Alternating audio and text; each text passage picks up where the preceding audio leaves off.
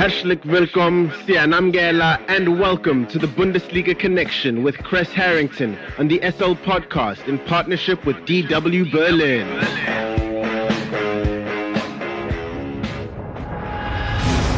It's time for the latest from Germany's domestic football league, the Bundesliga, and for that, we are joined by DW Sports Correspondent Kres Harrington from our partner station Deutsche Welle in Berlin. Now, Kres, Bayern left it late against Sevilla to claim the UEFA Super Cup, but in just a couple of days, they headed into match day 2 against Hoffenheim, and I think it's fair to say that they were a little worn out. Yeah, I think that's safe to say. They were humbled by Hoffenheim. The reality is the one thing that can defeat anyone is fatigue. Okay, Bayern's style of play, they press hard. Typically, they crowd you with the ball, force you to make a mistake, and then hurry and, start their offense. Well, when you play 120 minutes, other teams can capitalize on your empty tank of gas, and that's exactly what Hoffenheim did. Lewandowski in the starting lineup. It's been a while since we've seen that when he was available, and Neuer has had better days between the posts. I was talking about this idea that it would be, an offensive battle between Gnabry and Kramaric. Well, Kramaric was the one player. The damage had already been done, but Kramaric nearly had another hat trick. He has 5 goals right now, remarkable for what Hoffenheim pulled off, because the last time these two sides met, they were defeated 6-0. Okay, so it just goes to show, when a team is running on empty, another team can step up and capitalize, because even no matter how much Hansi Flick, the head coach at Bayern, tried to downplay the energy, impacting the result, we all know that was a reality. The saddest thing of it all is their remarkable winning streak comes to an end. 23 consecutive wins, and obviously it was only, a time, before they taste defeat. I don't think they can, go so many matches without, getting beaten. But the idea that you get beat because you're tired, you bring a lackluster 11 on the pitch, it's kind of sad to see, but that's the reality. The big important match on Bayern is the Super Cup domestically versus Dortmund in a couple of days. I mean, this is going to be the most important thing on Bayern's plate. And what about those Saturday matches? Both Dortmund and RB Leipzig were the visiting sides. Dortmund will probably be very disappointed, especially going into that Super Cup game. Yeah, of course. Leipzig and Leverkusen shared the spoils. It was good to see Leverkusen finally score their first goal this season because, missing Kai Havertz and Kevin Folland, they have a lot of making up to do offensively. Now, Dortmund is a whole nother issue. Dortmund...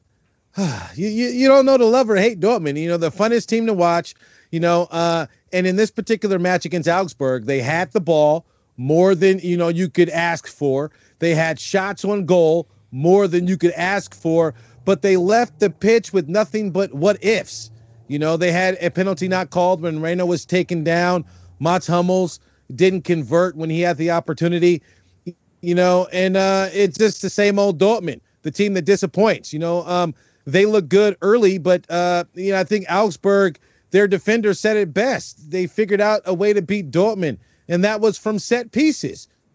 We've seen that, and I think that speaks volumes, in terms of what Dortmund is lacking. I don't know if Lucien Favre is the right man to lead this team to their full potential.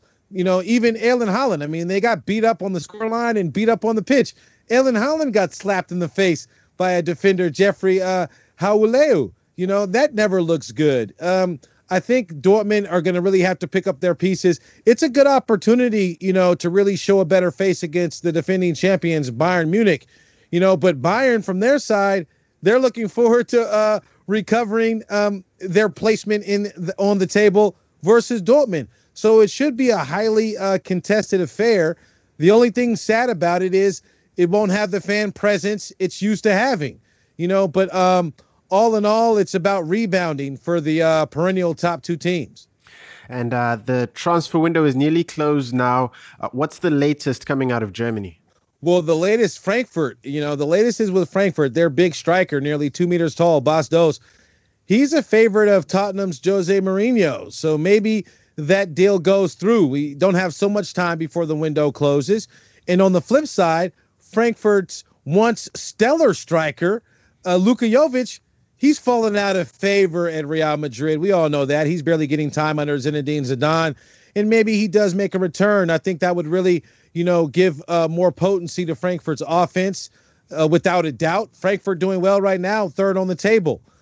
These are the two things in terms of Frankfurt right now in the transfer window. Another thing, too, you can always mention Jadon Sancho. The latest is Man United. They're going to try to put their money together in a pot and see if Dortmund are willing to sell. If it's not Dortmund's number, I think that's unlikely.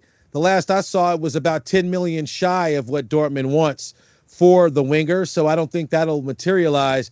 But those are the two latest developments I've seen thus far. And before I let you go, has anything else hit your radar this week?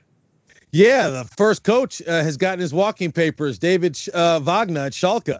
The Royal Blue have been black and blue. They've been beaten badly this season through 2 matches, conceded more than 10 goals. It only makes sense that Wagner had to go. I'd like to see maybe another coach get an opportunity. Gerald Asamoah, was a player, for Schalke for a number of years. He coaches, one of their lower division teams. I think that might be a good call. I mean, Schalke can use whatever they can get to try to pick things back up because they are, a very popular club. They're facing bankruptcy and then this disastrous season right now. The only way for them to go is up. And I'll leave you with this. Loris Karius, I know this name rings a bell. The goalkeeper that cost Liverpool the Champions League final. Well, he's coming to the capital city. He'll be at Union Berlin. He's 27 years old. I interviewed him a while back. He's obviously on a mission to repair his reputation. Some say that's a tall order and it's impossible to do.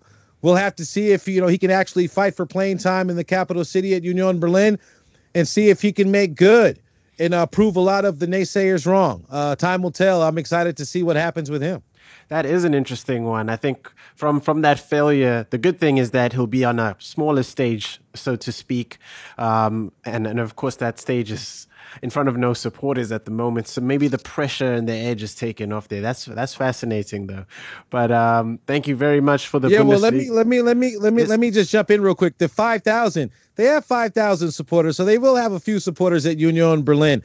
They got the green light for that. But who knows what kind of chance they'll be spewing it Loris Karius' way. I mean, any mistake obviously will speak volumes and just bring back bad memories of him.